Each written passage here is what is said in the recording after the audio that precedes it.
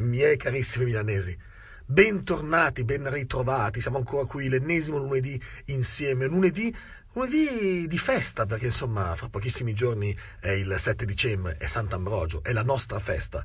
Beh, ma bando alle ciance, come dicono quelli bravi, ricordatevi che potete commentare questa diretta nei commenti della diretta Facebook, potete iscriverci su Anchor, potete riascoltare questa diretta su Spotify, su iTunes e su Google Podcast, insomma tutto il mondo dei podcast è a disposizione per poter riascoltare Miei carissimi milanesi, che inizia subito dopo la sigla.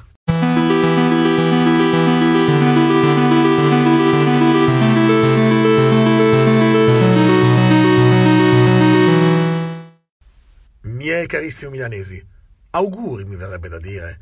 Buon compleanno no, perché non è il compleanno della nostra città, che non ha un compleanno ben preciso, non si sa bene la data di fondazione, a differenza invece di Roma, che un compleanno ce l'ha e che loro festeggiano rigorosamente tutti gli anni. Beh, noi no, da buoni milanesi passiamo oltre a queste cose, ma poi ci areniamo regolarmente e sempre il 7 dicembre su Sant'Ambrogio, che è veramente la festa di Milano, gli obei, il Natale alle porte, l'Immacolata il giorno dopo, insomma è una giornata tipica milanese. Sant'Ambrogio, lo sa tutto il mondo, lo sa tutta l'Italia che il 7 di dicembre a Milano è festa e quindi a Milano si festeggia come se fosse davvero il nostro compleanno, lo festeggiano tutti. Sant'Ambrogio che viene dalla Germania, dall'alto della Germania, viene giù, io me lo immagino un po' una via di mezzo tra quel Carlo Verdone che veniva giù, no, vi ricordate, dalla Germania per venire a votare in Italia, e un po', passatemi il termine, il cucco con il sandalo col calzino, ma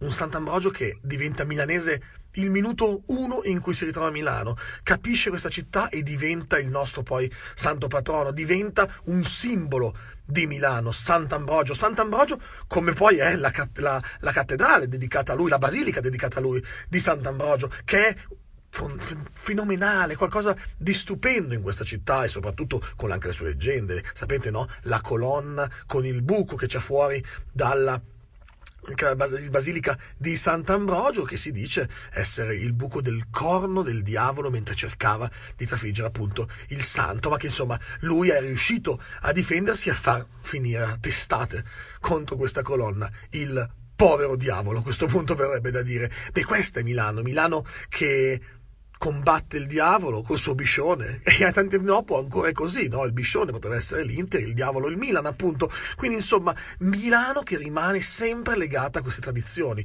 una Milano legata a Sant'Ambrogio che questo venerdì festeggia e che festeggia insieme a tutta la città, e che quindi noi vogliamo festeggiare con voi.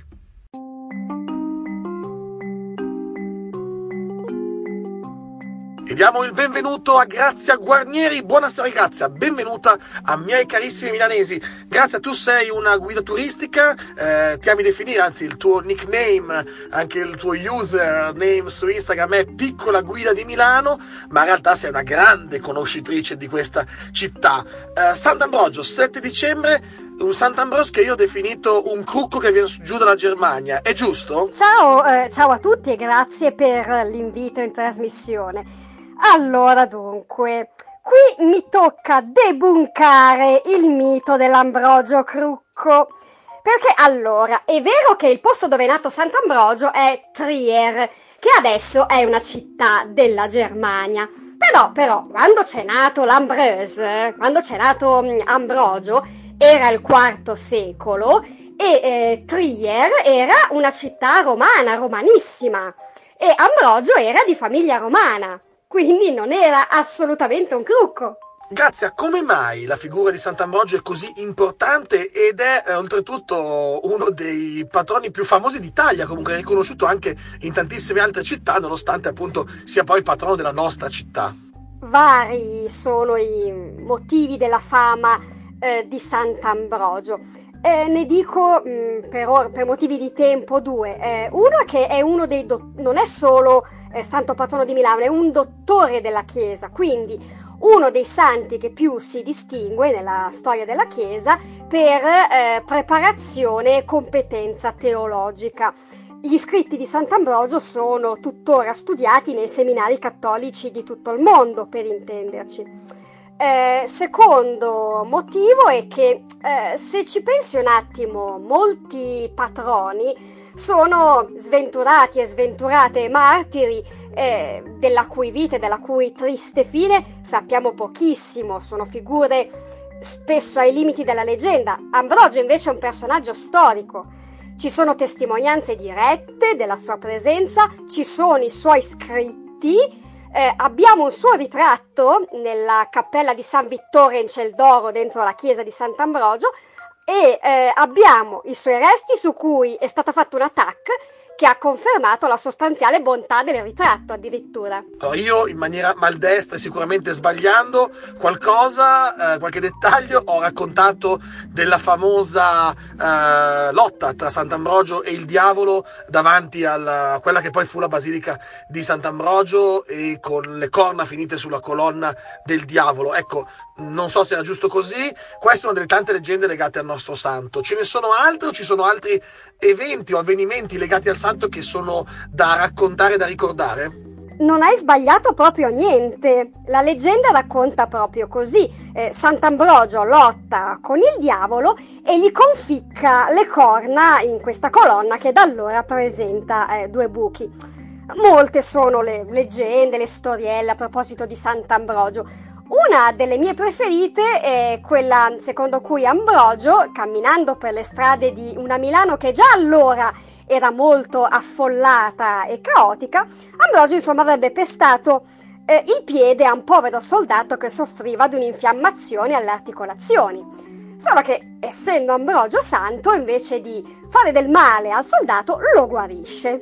Con Sant'Ambrogio iniziano le feste natalizie, anche se ormai insomma alberi di Natale, luci si sono visti accesi anche prima del 7 dicembre, che una volta era la data in cui si accendevano le luci, ma credo che il comune ancora oggi alcune le accenda il 7 dicembre e non prima, anche se l'albero quest'anno l'hanno inaugurato, lo inaugurano in realtà prima, lo inaugurano il 5. A prescindere da questo, insomma, sono giorni di festa. Grazia, ti chiedo cosa possiamo vedere a Milano in questi giorni di festa e cosa possiamo fare per vivere Milano magari in una maniera un po' diversa, visto che abbiamo qualche giorno in più per starcene tranquillamente a zonzo per la nostra città. Beh, le luci del Teatro alla Scala continuano ad accendersi il 7 di dicembre, con la tradizionale prima, quest'anno sarà l'Attila di Giuseppe Verdi.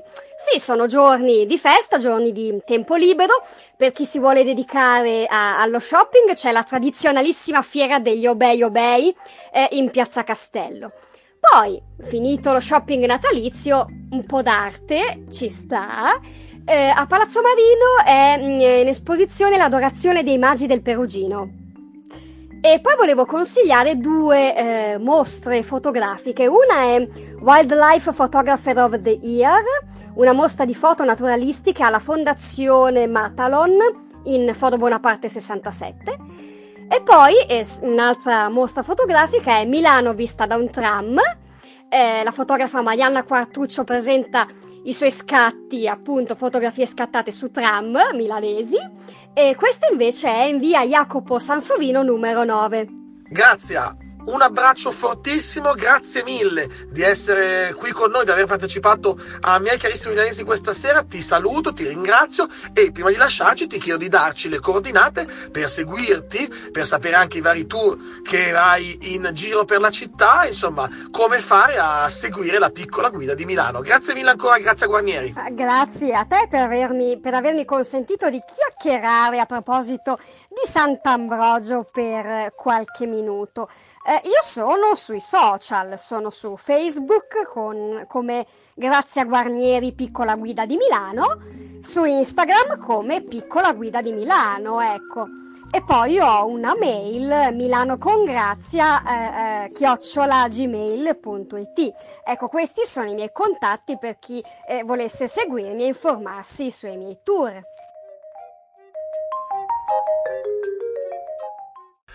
Miei carissimi milanesi, eccolo qui, questo è Sant'Ambrogio, questo era Sant'Ambrogio, questo è il nostro santo, è il Sant'Ambrose. A proposito, un saluto, perché insomma è un po' il loro anniversario sicuramente, alla Sant'Ambrose Football Club, quella squadra di calcio nata a Milano che si candida anch'essa ad essere la terza squadra di Milano, che ha iniziato il suo campionato FIGC fin dalle primissime leghe. Insomma, ricordiamolo, la terza squadra di Milano ce l'ho provato in tanti, c'è, come non dimenticarlo, il Brera, che tantissimi anni che gioca a Milano. Insomma, prima o poi forse qualcuno ce la farà, e anche questo vi fa capire lo spirito con cui Milano cerca di proporre sempre cose nuove. Insomma, questo Sant'Ambrogio è un Sant'Ambrogio nuovo, sicuramente è forse il primo Sant'Ambrogio di una nuova era di Milano, un'era che però, attenzione, non possiamo dimenticarci, essere non solo l'era di Porta Nuova, di City Life, dei 3 grattacieli che stanno arrivando, il dritto, il curvo e lo storto.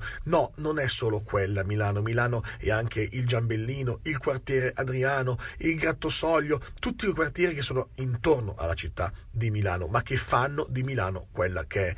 Sono quartieri che sono milanesi al 100%, anzi forse ancora di più. Sempre più Milano si può incontrare nelle periferie, sempre più lo spirito di Milano si incontra fuori dal centro città, che ormai, ahimè, lo sta diventando sempre più europeo, sempre più internazionale, e quindi perde un po' di quella milanesità che invece ci piace riscontrare. Una milanesità, lo sappiamo, ve l'ho raccontato anche nelle primissime puntate di Miei Carissimi Milanesi, è cambiata in questi anni, è diventata non più appunto il Giambellino del Ceruttigino, ma il Giambellino di Ahmed l'ambulante, oppure Viale Padova con le sue mille lingue che si possono parlare all'interno di Viale Padova. Pensate, Viale Padova è come fosse un Expo a cielo aperto tutto l'anno, lì pronto. Noi dobbiamo prendere il meglio da questo, ve l'ho già detto tante volte, dobbiamo cercare di trovare il lato positivo di tutta questa storia che c'è, esiste, e lo vediamo giornalmente, perché se Milano riesce a resistere nonostante i grandi problemi che ci sono nella nostra città, perché attenzione, e questo è un periodo di festa, stiamo avvicinandoci a dei giorni di festa, ma non dimentichiamoci che Milano non è risolta, non è una problematica risolta quella ad esempio delle periferie, non è una problematica risolta quella delle povertà, non è una problematica risolta quella degli ultimi, che a Milano sono ancora tanti, e l'abbiamo sentito anche settimana scorsa dalla vera e dalla viva voce dell'assessore alle politiche sociali del Comune di Milano. Insomma, Milano è la grande Milano, lo è sempre, e sotto Sant'Ambrogio mi viene da dire buon compleanno Milano. Che bella Milano, bella e bella si è detto. che bella i navigli progettati dal grande Leonardo. Brera, la pinacoteca, l'ultima cena a Brera mi è costata come un Leonardo. Che bella Milano di notte, l'isola della moda, stazione Garibaldi. Garibaldi, tu che unisti l'Italia, riunisci Dolce Gabbana. E quindi tanti auguri, che bella Milano, buon Sant'Ambrogio 2018, e che questo Sant'Ambrogio sia l'inizio di una nuova era per questa città, un'era che vada oltre Expo. Ormai siamo nel post-Expo da un bel po', e se da una parte insomma questo post-Expo è una landa desolata, appunto se andiamo sul sito Expo, dall'altra parte ha lasciato qualcosa e sta dando una spinta ancora alla città. Bene, sfruttiamo questa spinta, continuiamo a usare la nostra città in maniera positiva. Questo è quello che stiamo facendo: tanto bike sharing, tanto car sharing, tanto edilizia sociale, tanti interventi nelle periferie, mai abbastanza sicuramente. Ben venga il piano quartieri, ma non può essere solo quello. Bisogna aiutare questa città a crescere, lo bisogna fare tutti quanti, e magari in una giornata come Sant'Ambrogio lo potremo fare tutti uniti, ricordandoci che siamo tutti quanti milanesi. Miei carissimi milanesi, buon Sant'Ambrogio e buone feste.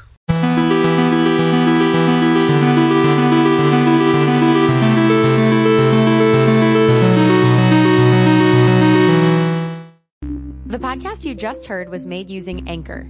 Ever thought about making your own podcast? Anchor makes it really easy for anyone to get started. It's a one-stop shop for recording, hosting, and distributing podcasts. Best of all, it's 100% free.